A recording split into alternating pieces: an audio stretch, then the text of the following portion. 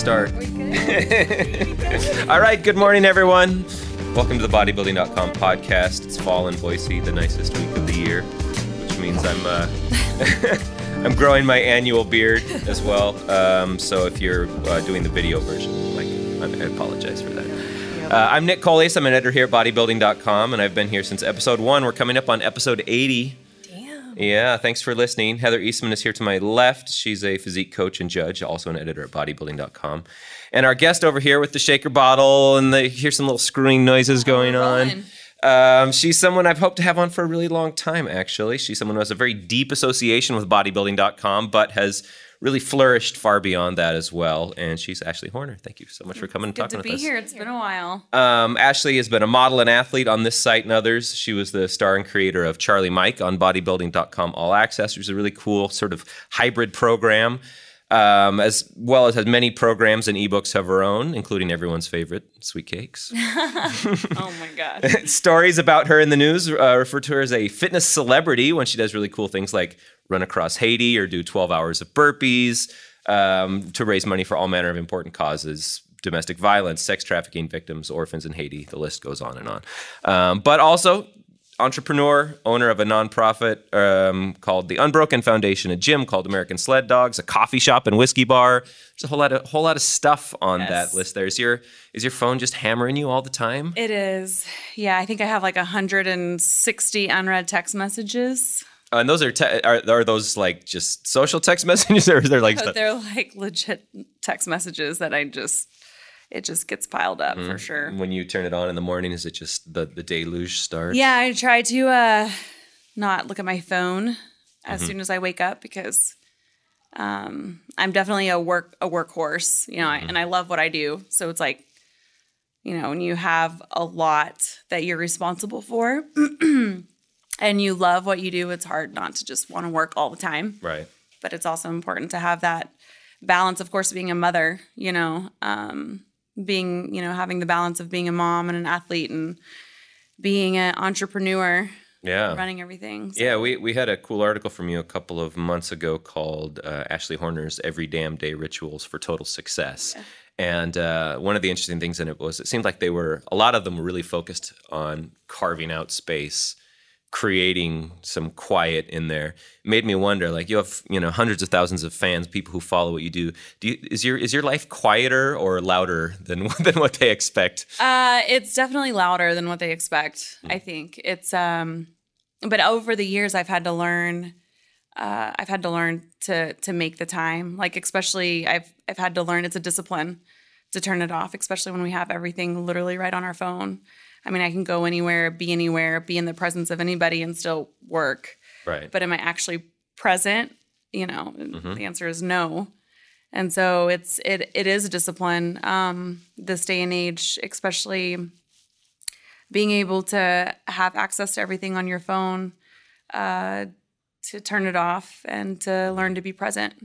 Right. And at the start of your fitness journey, at the start of your association with bodybuilding.com, that wasn't really a problem. Really. No, it wasn't. It was a different time. Tell us a little bit, like, you've been associated with this brand for a really long time. Tell us about who you were when you kind of first crossed paths with bodybuilding.com. So I did the Body Space spokesmodel competition. I don't even remember what year that was. It had to have been, like 2012. I was going to say 2011, 2012. Yeah. That's kind of what Yeah, so I did the Body Space spokesmodel competition. To this day, I was so nervous. I mean, it was just, being in the presence of a powerhouse company like bodybuilding.com and all the athletes, I was so scared. But little did I know that it would kind of lay the path and a journey for me that would, just open my eyes and give me so many opportunities to what was to come. Mm-hmm. Yeah, and being able to just reach people, and use my platform to change lives. Sure. Were you living in Guam at that point? I was, yeah. Yeah, I was living in Guam, and I didn't think that there was like a chance that I was going to win at all, the Body Space spokesmodel competition, to be a finalist. But I had lied about my residence. I mean, my actual residence where I'm from and born was Oklahoma. And that's what I put. And so when I found out that I was actually a winner, because I entered in not really thinking that I was going to win. Oh, shit, I have to fly to And Boise. then, yeah, and then I was like, oh my gosh, like I told him that I was living in Oklahoma, and I was like, but I'm actually in Guam. And so, yeah, I had to make some crazy things happen to get to, I think it was out in LA. Yeah, I ended up taking some random military flight with chickens that landed me up north in somewhere very northern California. And then I rented a car and drove all the way down to LA. It was wild, but yeah, some good memories for sure. So now, what led you from Oklahoma to Guam? I've never quite been clear on that. Like, it's such an interesting trajectory. I understand the urge to, like, you know what, I'm going to go someplace. I'm going to do the experience, especially when you've got young kids. It can be a fantastic thing to choose to do. But what led you there? At the time I was a floor trainer, and my boy's father was moving to Guam and wanting to keep the boys close to their father. I could either just stay in Oklahoma, where I was already struggling like as a single mom, or I could move to Guam. I knew that there were 2 military bases there that I could train and work, just be a trainer and work with the active duty military and their spouses. And that's what I chose to do. And it was on a whim. I mean, it was almost like in the middle of the night, I made the decision. And the next day I was packing my bags and I didn't know anything like what to expect in Guam. So interesting, huh? And I know you joined like the national women's soccer team there. Yeah, too, right? so We're also doing like physique competitions at the same time. It's such an intense trajectory. Yep, I trained with the women's national soccer team out there in Guam, and my eligibility, I believe it was so close to where it was borderline gray, like if I could actually play or not. But we were getting ready to play Japan. And that's whenever we had found out that my eligibility was a little bit shy of being official, but I still ended up staying and practicing with like the women's national team out there. Yeah. Those are, when you move to a place like that, I imagine you could go one of two ways. Like, you know what, I'm going to really chill. I'm going to take it easy. But you were doing some pretty intense athletic stuff at that point too. Like what was training to you, your personal training at that point? Like that's kind of a precursor to maybe some of the really intense stuff you've done since then. Yeah. So, I mean, Guam is, I want to try to describe Guam. Guam is like, it's a place where I felt like I could truly find myself there. There wasn't, here in the States, it's almost like status and needing to drive the best and have the best. And at Guam, it was just like, it was, you could just walk around, drive whatever. No, it was based on family. The land there was unbelievably beautiful. And I was able to it was almost like I got lost, but I found myself out there. And the weather is crazy humid. And I just trained out there, and I started doing Muay Thai out there as well. And so I would do 2-a-days for a while of Muay Thai. And then I found a group of friends, and that's whenever I kind of got into the women's national soccer team out there and started practicing with them. But it was beautiful, and it was a place where you could just push yourself, like grind. Nothing is fancy, and just really using the land, honestly, like as your training grounds. And the ocean, I would swim out there. There was one time I got caught in a current, and I actually almost got drug out. It was one of those moments where I kind of wondered if I was actually going to make it, and that's when I realized I was trying so hard to fight against the current because I got stuck in this, it was some sort of pool, and I just let myself go, and I just stopped fighting, and I swam further out so I could find another way to get back in. But just little moments and like lessons that I am not even sure if I realized it then. But I really do believe that those moments truly altered who I am today. Sure. Yeah. And I think a lot of people don't really associate you with like physique competition anymore, but you were doing that at that point too, were you not? Yeah, I was. So I was a WBFF pro. I've competed in all, NPC, OCB was my first federation that I competed in. And then I did WBFF, and I got my pro card in the WBFF.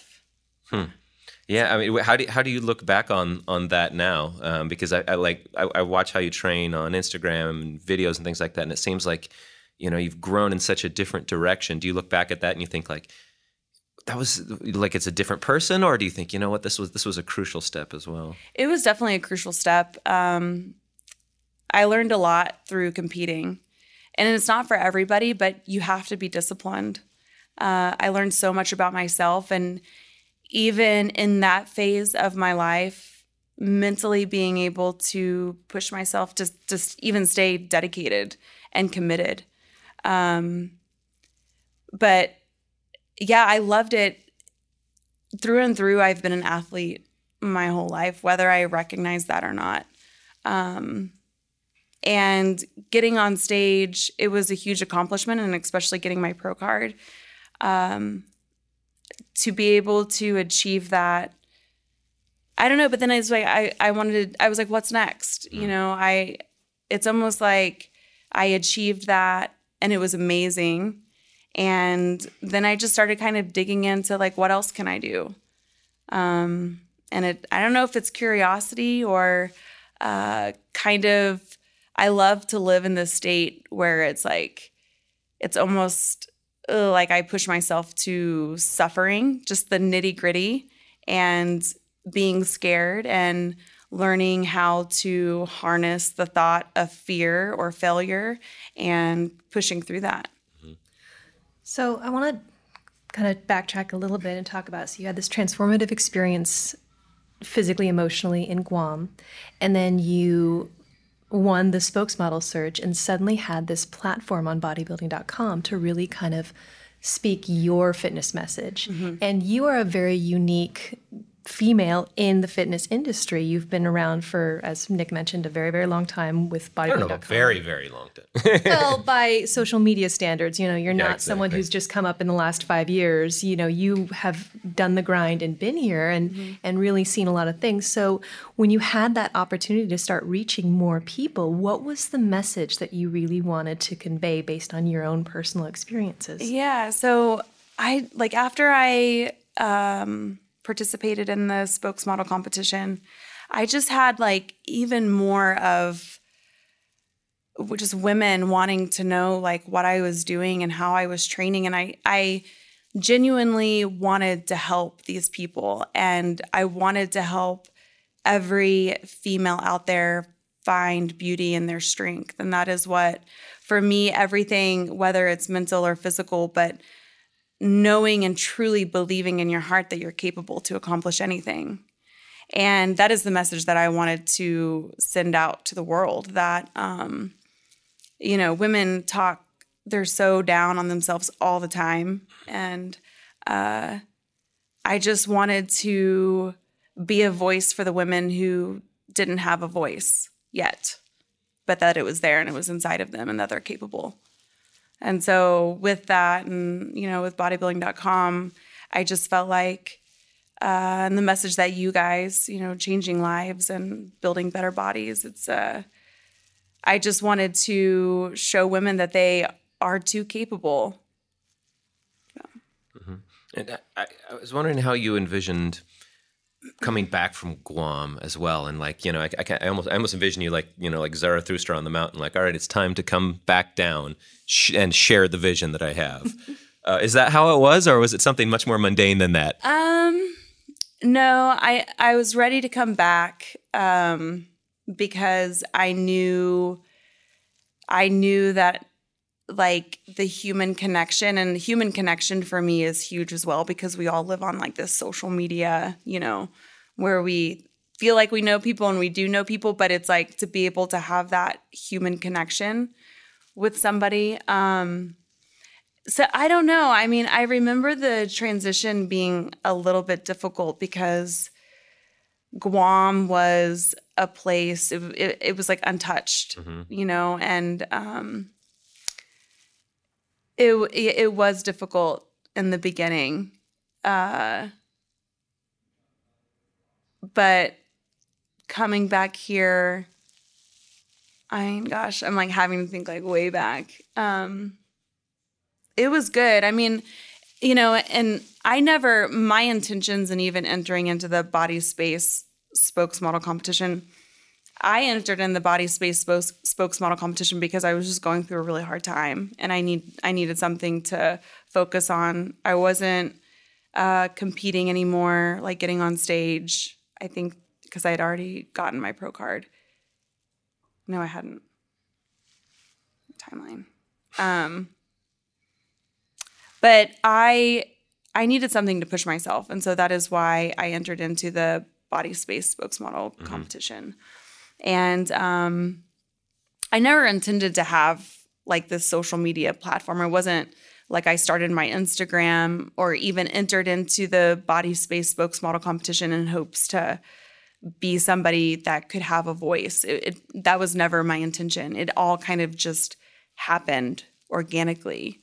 But with that, I do believe it is a huge responsibility, and I don't think that everybody understands, regardless of how big your social platform is, how big of a responsibility it is for you to share your message, and how many people you can actually reach. Right.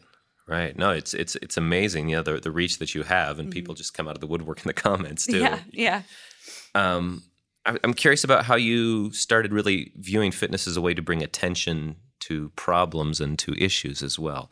Because, you know, there have been many people who've done that over the years, but I'm wondering, was there somebody who kind of made it all click for you? Like, wow, I can't believe what this person did. You mean as in like not only world as problems, like or world like problems, being able to use my fitness to help others? Like that, as well as like just thinking in terms of a huge challenge. I'm going to do this. People are going to talk about it, and I'm going to have a different kind of microphone there. So like my fitness journey, I know that I kind of spoke about how I just always, like, I thrive so well in kind of the nitty-gritty. You know, I can do crazy things and be in my lowest lows, and I can work through that mentally. So I crave that. I crave that place. And for me personally, like being able to use fitness as an outlet to train and to get through any of my, you know, hardships or anything that I was going through, it was like therapy. But being able to use my platform to help others, like the orphanage in Haiti, the Unbroken Foundation. I did 12 hours of burpee broad jumps around a track for... Oh, I mean, there's a long list here, yeah.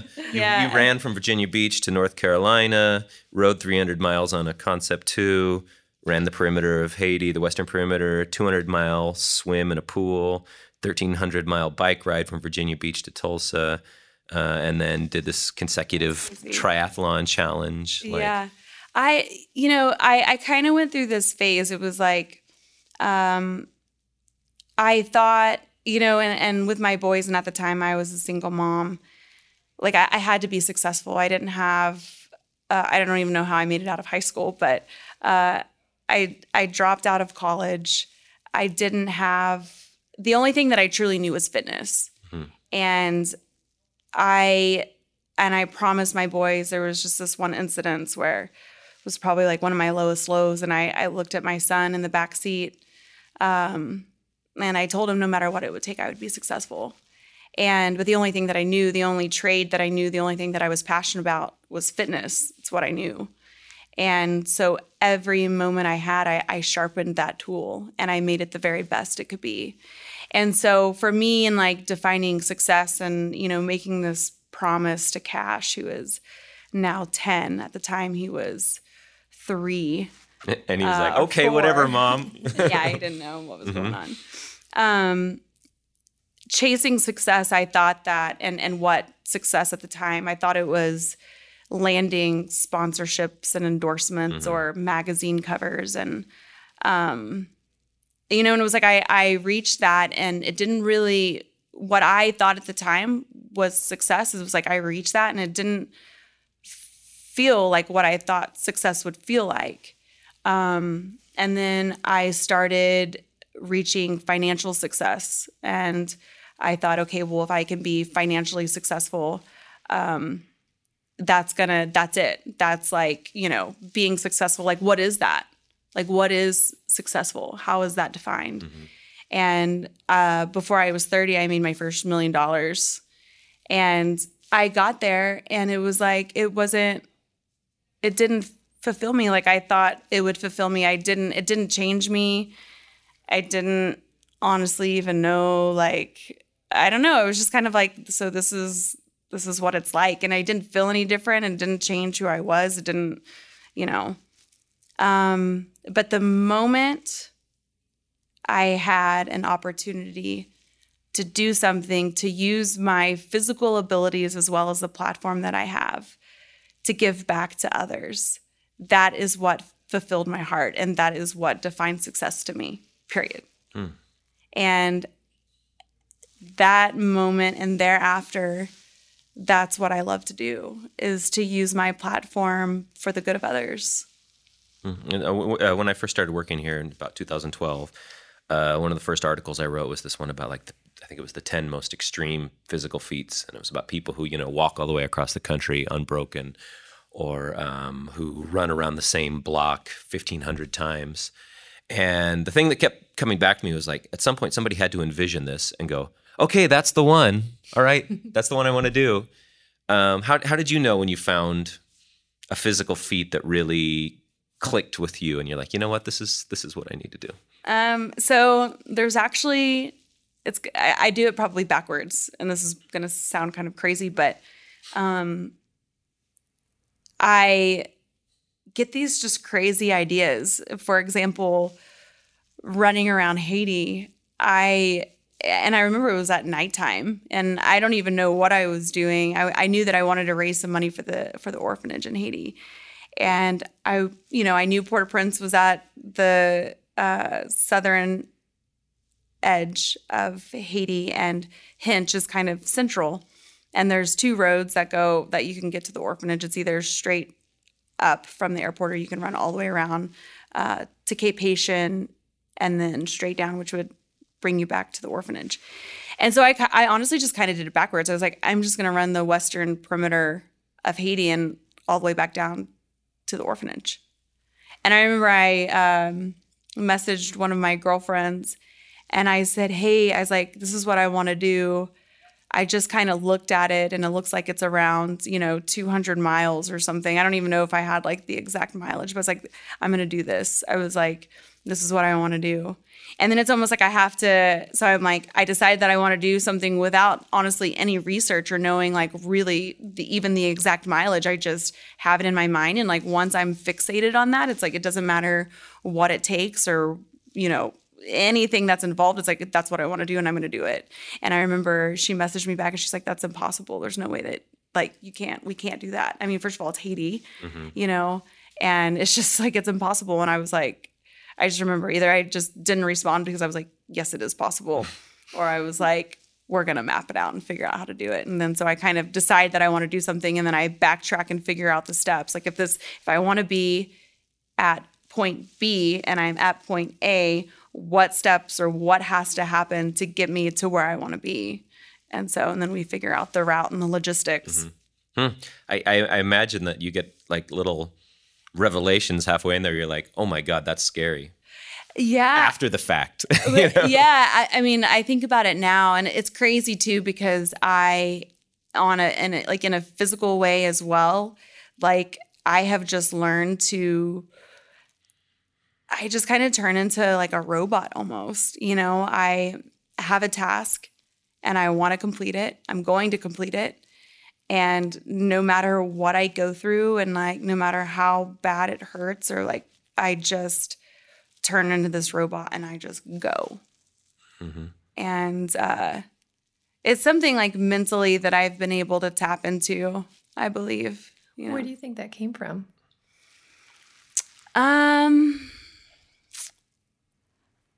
I think I get a lot of it from my mom. Yeah. I also believe that once, you know, we all have mountains that we have to climb. And for many of us, maybe they start out small. Maybe you have to climb the biggest mountain you've ever climbed, you know, the first challenge that happens in your life. But it's like every time you complete something, and I think the first charity thing I did was the burpees around the track, I think. And it just builds confidence. Like anytime you have a challenge, and with the challenge you have fear, and with challenge and fear you have doubt in your mind. And whenever you learn to push through that physically and mentally, it just builds so much confidence. And then you're kind of like, okay, where's the next? Give me the next mountain. Yep. Well, I was just wondering how hard it is to let go and move forward after a battle like that. Like you say, okay, we want to move on to the next one, but when you're done with something, is it hard for you to let go of it? Like it's over? Mm-hmm. Like because you put so much energy, so much preparation, so much pain and fear and all these intense emotions into it, and then you're like, okay, that one's done. Yeah. It takes a couple days to come down from it. You know, of course, especially like the children in Haiti, it's kind of like, oh, how did that really happen? Mm-hmm. You know, and because I do kind of turn into a robot, it's like I have to kind of come back to reality. And then I don't know, because I know that somewhere on the horizon, there's going to be something else. And usually a lot of times I'm like, I'm never doing anything like that again. Mm-hmm. You know, and some time passes and I just, I don't know. It also has a lot to do with the heart. It's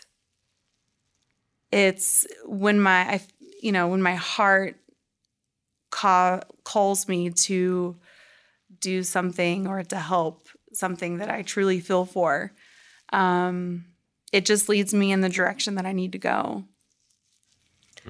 So it's interesting to hear about you talking about how much you like to push yourself and how hard you want to push, and you always want to be moving forward and the next thing and the next thing and the next thing. And recently you had a post where you talked about, as a mom, being guilty of, you know, kind of putting your sons first and not really taking as much time for you. And I'm curious, as someone who is so dedicated and so focused on the next goal and the next task and the next big thing, how do you ever kind of pull it back a little bit and take some time to rest and recover? Because that's a big part of the fitness world as well. Right. Yeah, for the first time in my fitness career, I am in a season where I don't have any big physical feats that are planned in the near future, which is very odd for me. And this year, 2019, has been a year of a lot of challenges. Fitness it is my identity. You know, it's what I've known. It's what I've been good at. And I like to think with also like these feats that I do, and my boys always go to Haiti, and with the Unbroken Foundation, they've helped me move moms and kids into new houses, and they've been there. And I like to think that, and they're getting a little bit older, that they're truly starting to understand a little bit what their mom does on a much bigger scale, that it's not just about fitness, but they are able to walk alongside me and be a part of these experiences. But yeah, for the first time, really just trying to slow down and not travel as much. And I mean, and that's been hard too, but like, it's just the season that I am in, and it is the season that I need to be in right now. And like with my boys and my family, and, we talk about balance and stuff all the time. And, there's there's no set balance. People think that I have it figured out, and I don't. I mean, there's so many days that I'm like, I don't even know what I'm doing today, just basically winging it as a mom and running the businesses and being an athlete. I mean, I think that especially having a social media platform, and that's something that I've even stated that I never want to portray that I'm perfect or that I have it figured out, because I don't. Like, I'm right there in the mix with every single mom or parent, balancing it and wanting to be the best version of myself for my kids. Sure. No, you mentioned your mom and you mentioned your kids. I was curious what you took from your parents that maybe it took a long time for you to see. And then conversely, what do you really hope your boys see someday? Like, you can't trust them to see it now, obviously, but someday you're like, all right, I really hope you see this. So my father was a rancher. He had a French fry factory as well growing up. But I lived in the middle of Oklahoma on a big horse ranch. My parents bred and broke quarter horses. And my father got diagnosed with cancer. I was graduating from high school.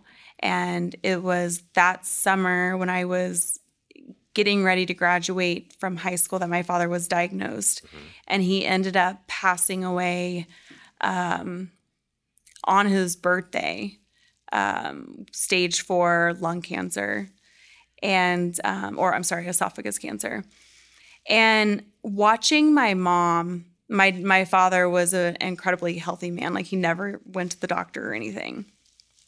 And my father getting sick, and my brother at the time had a full ride soccer scholarship as well to Harding University. He dropped out of college as well and came back home. And seeing my mom, though, pull herself together every single day. And when my father passed, and I was there actually holding my father's hand whenever he took his last breath, and I saw his pulse stop. Mm-hmm. And I didn't realize any of this. Like, I think the greatest lessons that we are taught in our life, we don't realize it when it's actually happening. Especially if you're a teenager. Especially if you're a teenager. And, my mom had no experience in my father's French fry factory. It was in a really poor part of town in Tulsa, Oklahoma. And watching my mom be completely fearless and walking into my father's business after he had passed, probably less than a week. And when I say poor, I mean it was, for a female, my mom's very petite, for a female to be going to his business at dark before the sunrise, it wasn't the safest place for her to be. But she was fearless, and she did it. And I remember there was one moment that I feel like I saw it yesterday. I walked in on my mom, and she was sitting at the edge of her bed. My father had passed. He had passed for about a week. He was gone. And she was sitting at the edge of her bed, and she was crying, and I would never see my mom cry. My mom's very, tough love. And I remember walking in, and I was like, "Mom, are you okay?" And, she was crying, and she was wiping the tears from her cheeks. And I'll never forget this. And I think it's so important that she was like, "Ashley, it's okay to feel sorry for yourself. It's okay to cry. It's okay to be emotional." And I allow myself to do that every single day for 20 minutes. And after that, I wipe away the tears, and I stand up, and I get work done. And that just really resonated with me, because we all face hardships, talking about hardships, and, they change us. Hardships change us. But we get so stuck in that hole. I mean, it's so easy to just kind of dwell in the place that we're at and to feel sorry for ourselves forever.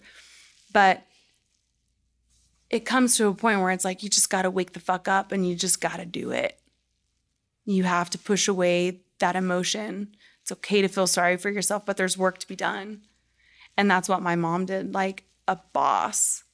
And it was after my father's passing that I had no idea he did so much work for the people in the area that his business was, because it wasn't a good area. Lots of addicts. But his employers were actually people overcoming drug addiction, alcoholics, helping them manage their money, loaning them out cars, giving them jobs. And all of this work, like, I never knew that my father had done that.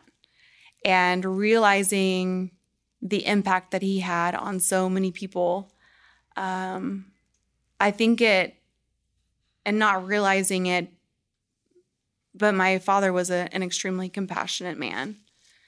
And one day, I hope that my boys will see that their mom was both extremely compassionate, but I was driven and I was confident, and I would never back down from a challenge.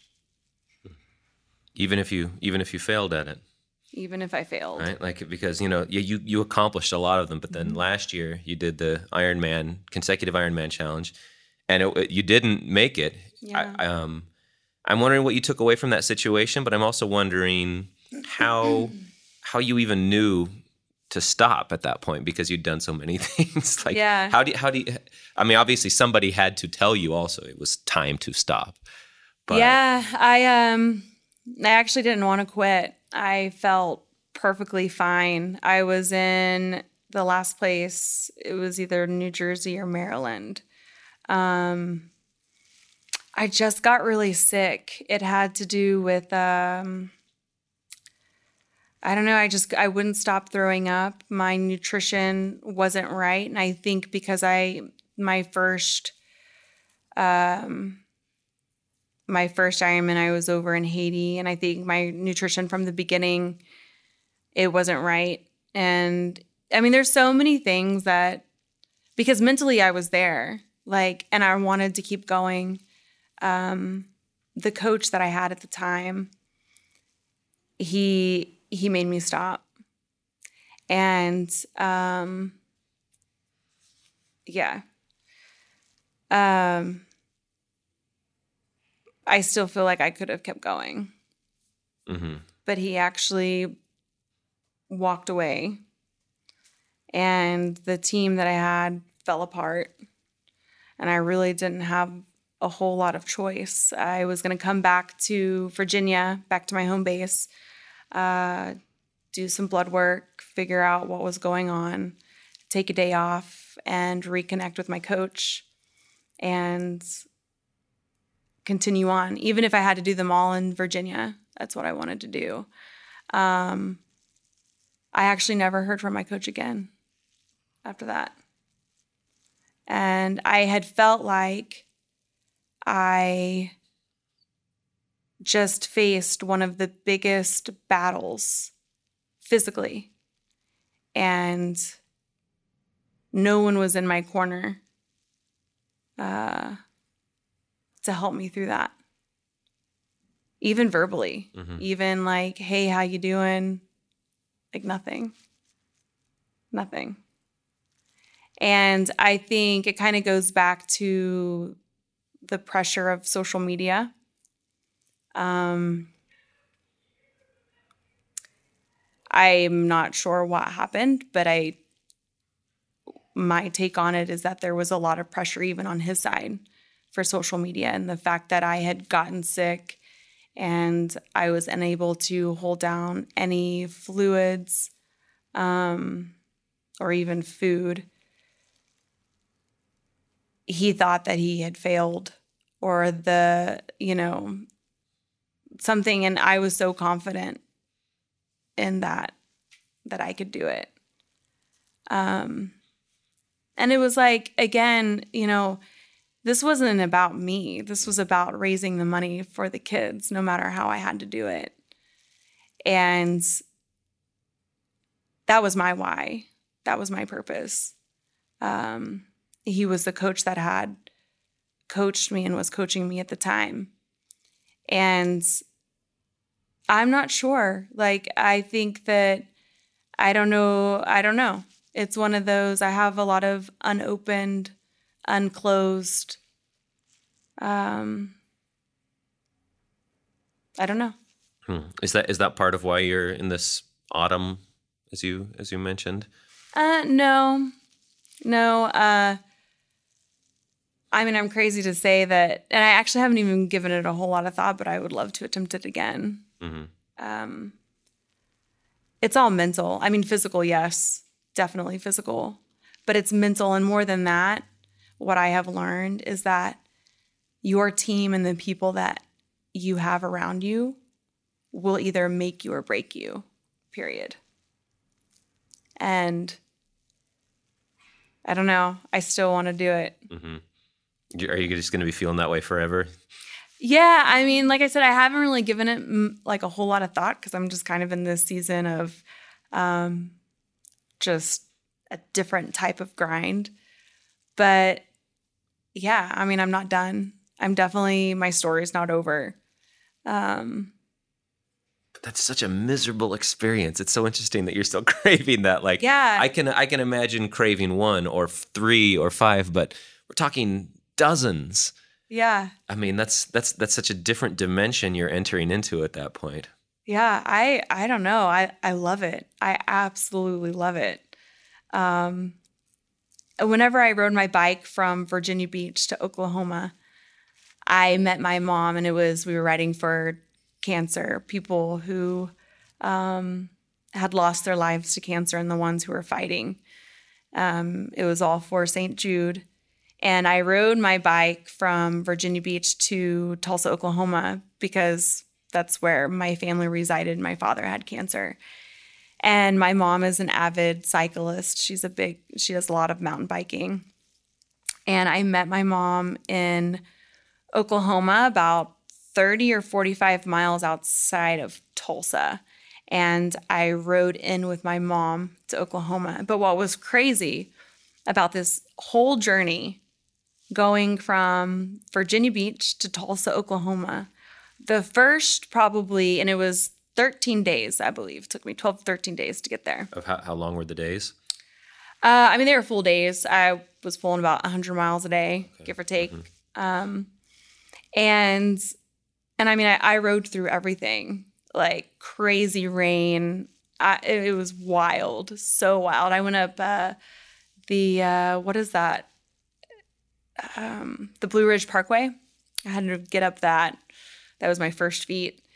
But what was so interesting is that the first probably 3 days, maybe 4, my body was just tore up. And I, talking about doubt and fear and, even questioning your own abilities, I was like, dude, this freaking sucks. Like, am I even gonna make it? And something happened after day 3 or 4 where I just got stronger. I felt like once I hit Oklahoma that I could have kept going. I could have rode all the way to California if I wanted to. There was this point to where it hurt, it was hard, I was questioning, and then it just got easy. It was almost like my body just knew what to do, and you would think that your body would kind of deteriorate and get weaker. But I got stronger through my every day of cycling, to the point where, and knowing that my mom was at the end and waiting for me, that last day I was pulling some mad speed, and I knew my boys were there waiting for me. My mom was there. And the thought of that, those final miles, I remember I looked down at my speed and I was just like, wow, I'm flying. Is there a peace that starts to come over you at some point in that process? I'm trying to imagine, how you can sell somebody on this mindset. Like, no, this is great. You should try it. Or, I mean, I don't know what it is. It got to the point through, when I was cycling that it just got easy. I just wanted to keep going. And I don't know if it's a mental state that you're in. I mean, it has to be a mental state. But what was very strange to me was that after I was done, like, I didn't want to stop. I pulled into Oklahoma. There was a big group of people who met us at a YMCA that was close to the hospital that my father was diagnosed at. And I don't know, I was kind of like, is this the end? Because I just wanted to keep going. And you can't, it's almost like you can teach anybody how to even be like, we can even say like a barista, since I own a coffee shop. But you can't teach someone passion. And it's very hard to teach someone work ethic. And I believe a lot of those two things, that I'm very passionate, and the work ethic that I have is from my childhood of seeing my mom and, my father, and the key things that they have instilled in me and from my childhood. Those two things coupled together, I think that it just has created something internally where I just don't quit. I find myself wondering what training means to you now, too, because you've trained for so many different things. And we were having a little email thread the other day where somebody said, like, Ashley's coming to town. How does she even train anymore? And I said, well, you look on Instagram and you see some assault bike, you see some cleans and front squats and sled drags, like, some familiar things. But I couldn't tell in what spirit you're training these days and what it's giving you. So training for me, it's been more sporadic than it's ever been. And especially being in a place of not having any actual physical goals set for myself. I had a phone call with Chris Gethin. This was probably a couple months ago. And him and I are really close. We're really good friends. And I was crying, and I, just told him that I just had felt like that I had lost my identity, because my entire life it has been setting these crazy goals and going after and accomplishing them, or at least attempting. And his response, it was exactly what I needed to hear, that maybe right now for my training, it's not that I am specifically training for anything, any one sport or any big mountain that I'm going to climb and defeat, but it's learning to train just for your lifestyle, just to train, which is a huge mental barrier for me to even break through, because everything has been geared towards specific training, whether it's for an Olympic lifting competition. My training would be geared more towards Olympic lifting, even powerlifting, the long runs or the swims. Everything has been my training would always alter. And as a true hybrid athlete, I would just kind of alter my training to fit what it was that I was going after, if that makes sense. Mm-hmm. So now it's I do runs. I still run a couple times a week, probably 20 miles a week. So it's not a whole lot. And then my training, and especially with the kids, it's either out on the beach while the weather's still warm, or in the gym. And it's just hybrid training. Currently I'm doing a lot of high reps, lighter weight, and functional. But I have lost a lot of strength, for sure. And how much of what you do there is kind of by feel at this point? It is all by feel, as opposed to thinking, here's the energy system I'm working. But it is all by feel. Isn't it like a release to be able to just kind of do what you want without having to train for a specific goal? Like, are you at that point yet, or does it still? No, I don't like it. I don't like it. I have thought about, I would really like to get back into MMA and possibly compete in some. I do BJJ and like a little bit of wrestling and grappling. You have 3 boys. Yeah, I know, right? Yeah. But no, it's hard. I don't like it. And it's, compared to where I was and where I am at now, it is becoming more enjoyable, just kind of having the freedom and the flexibility to like, oh, I'll go get in the pool today and swim. And and that's like a completely different almost mindset, because before it was like, it was my job. This is what I had to train for in order to complete whatever task I had in front of me. And now it's training not because I have to, but simply because I want to. And not that it was any different. Like, I was training for these things that I was the one, I wanted to do it. It wasn't like I was going to school and this was my homework that I had to study for and turn in.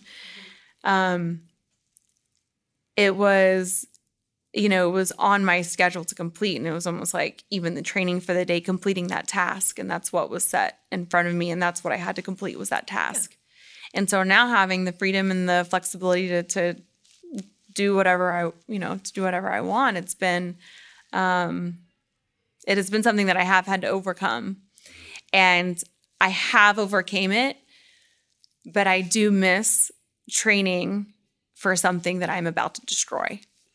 Purpose is powerful, purpose. Right? Yeah. Training for a purpose.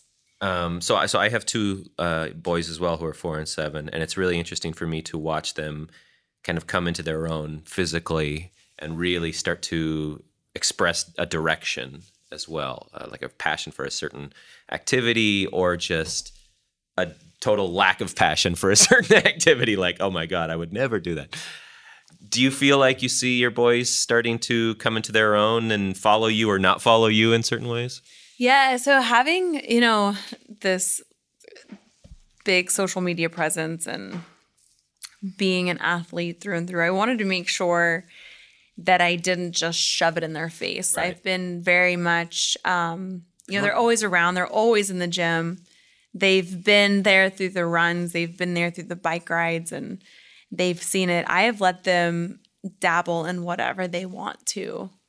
I am seeing strengths in all of my boys. My littlest is 4, and he is still questionable, but he is without a doubt going to be the strongest of the 3 boys, because he literally just wrestles all day with the older ones, and he is so tough.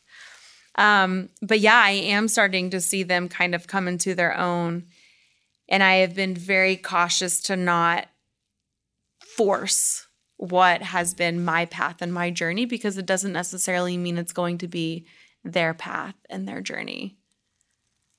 If that makes sense. Sure. But it's, at the same time, I understand the urge to want to equip them. Yeah. Yeah. I mean, they know all the basics of one of their chores that they have every day is to run to this bridge and back that's on the water. And so they know, I believe, and I can hope that I am planting little seeds of the things that I have done, and I have introduced these little things to them, and watching their curiosity kind of turn into a little bit more than just curiosity, but actually wanting to participate more. It's a good feeling watching them kind of come into their own. They're really into scootering and skateboarding and tricks right now, which is something that I have never done. But my oldest is playing football. They've played soccer. They've done BJJ, baseball. I mean, you name it. And they've Which done is what kids should do, right? Yeah. The full gamut, right? One last question I wanted to ask you. So you talked a lot about success and just changing markers of success through your life, and I was wondering what you feel like success is now. So for me right now,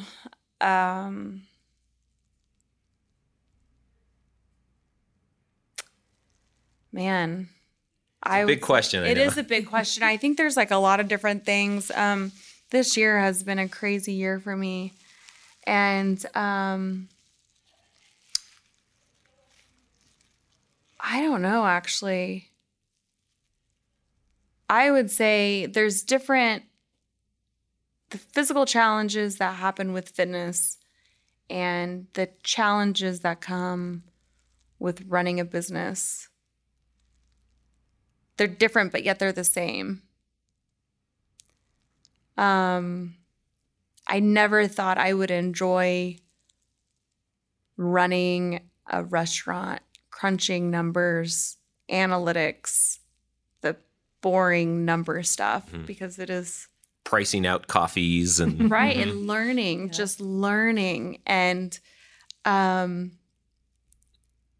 think for me right now, in the season that I'm in, is overcoming being a young female entrepreneur, having a big platform, running a local business, overcoming the hardships of running business, a brick and mortar business, and coming out on the other side, knowing that I was able to break through any barriers and knowing that I am capable. It's almost like, I think I'm just like realizing this actually. It's almost like the challenges of, seeing something physical, like running Haiti or riding my bike to Oklahoma, or the burpee thing, everything else that I've done. It's almost like for me, and I have no background in business. I have no background in especially running a restaurant. But that was a challenge for me. That is a challenge for me. And learning how to perfect everything in those businesses based on working around the customer's experience. When equipment breaks, learning how to fix it. putting out fires, right? Putting out fires. Like our convection oven had broke at American Brew. We had a bad power surge because we had a hurricane that came through. My espresso machine was down. The convection oven where we bake all of our goods was down. And then a part of our hood to our flat top grill had stopped working. And so seeing these three problems and figuring out a way to fix them. And I am the type of person that, like, even if I'm not qualified to fix something and I have to call in somebody else for help, first I try to fix it or figure it out on my own. Sure, especially if it's a $2,000 espresso machine or $4,000. You want to fix that thing, man. Right. It's actually more than that. It's crazy. Good. Well, I gotta have that. But it's like I want to try to figure out myself, like, what the problem is. Mm-hmm. I take it all apart. I look at the parts and I try to figure out what the issue is. I'll put it all back together. Obviously, an espresso machine, those things are made in other countries. I don't know how to figure that out, but I'll call somebody in to help me, but I am there. Mm-hmm. Even if I want to be the one that you're telling me what part went wrong and how do I fix that part? I want to physically do it. So I learn as I go. And the challenges right now for me, I would just say being a really good leader to my team and learning leadership and being a source of motivation and inspiration to the people who come into my coffee shop as employees, learning how I can do my job better so everyone else on the team gets better. And that's a victory. That's a victory for me. And when it doesn't work, you get to see people's unhappy faces. It's different than if you're selling something online, it's a pretty theoretical customer at that point, even if they comment. Yeah. Yep. So how do people follow your journey these days? What's the best way for them to really follow you right now? Definitely Instagram. Mm-hmm. Yeah. My Instagram, ashley.horner. And AshleyHorner.com still. AshleyHorner.co. Okay. Yep. Gets Well, people. And you're gonna go do a something live for us downstairs. I am. Right? Yeah, I'm gonna go do a workout. Okay. For everybody. Excellent. So now, if we want to know how Ashley Horner trains, well, now this is the way to find out. Yeah. And even if this is not a live podcast, but you can go on our YouTube channel. We'll still be there, Facebook as well. Ashley Horner, thanks so much for coming and talking with us. Thank you for having me. Yeah.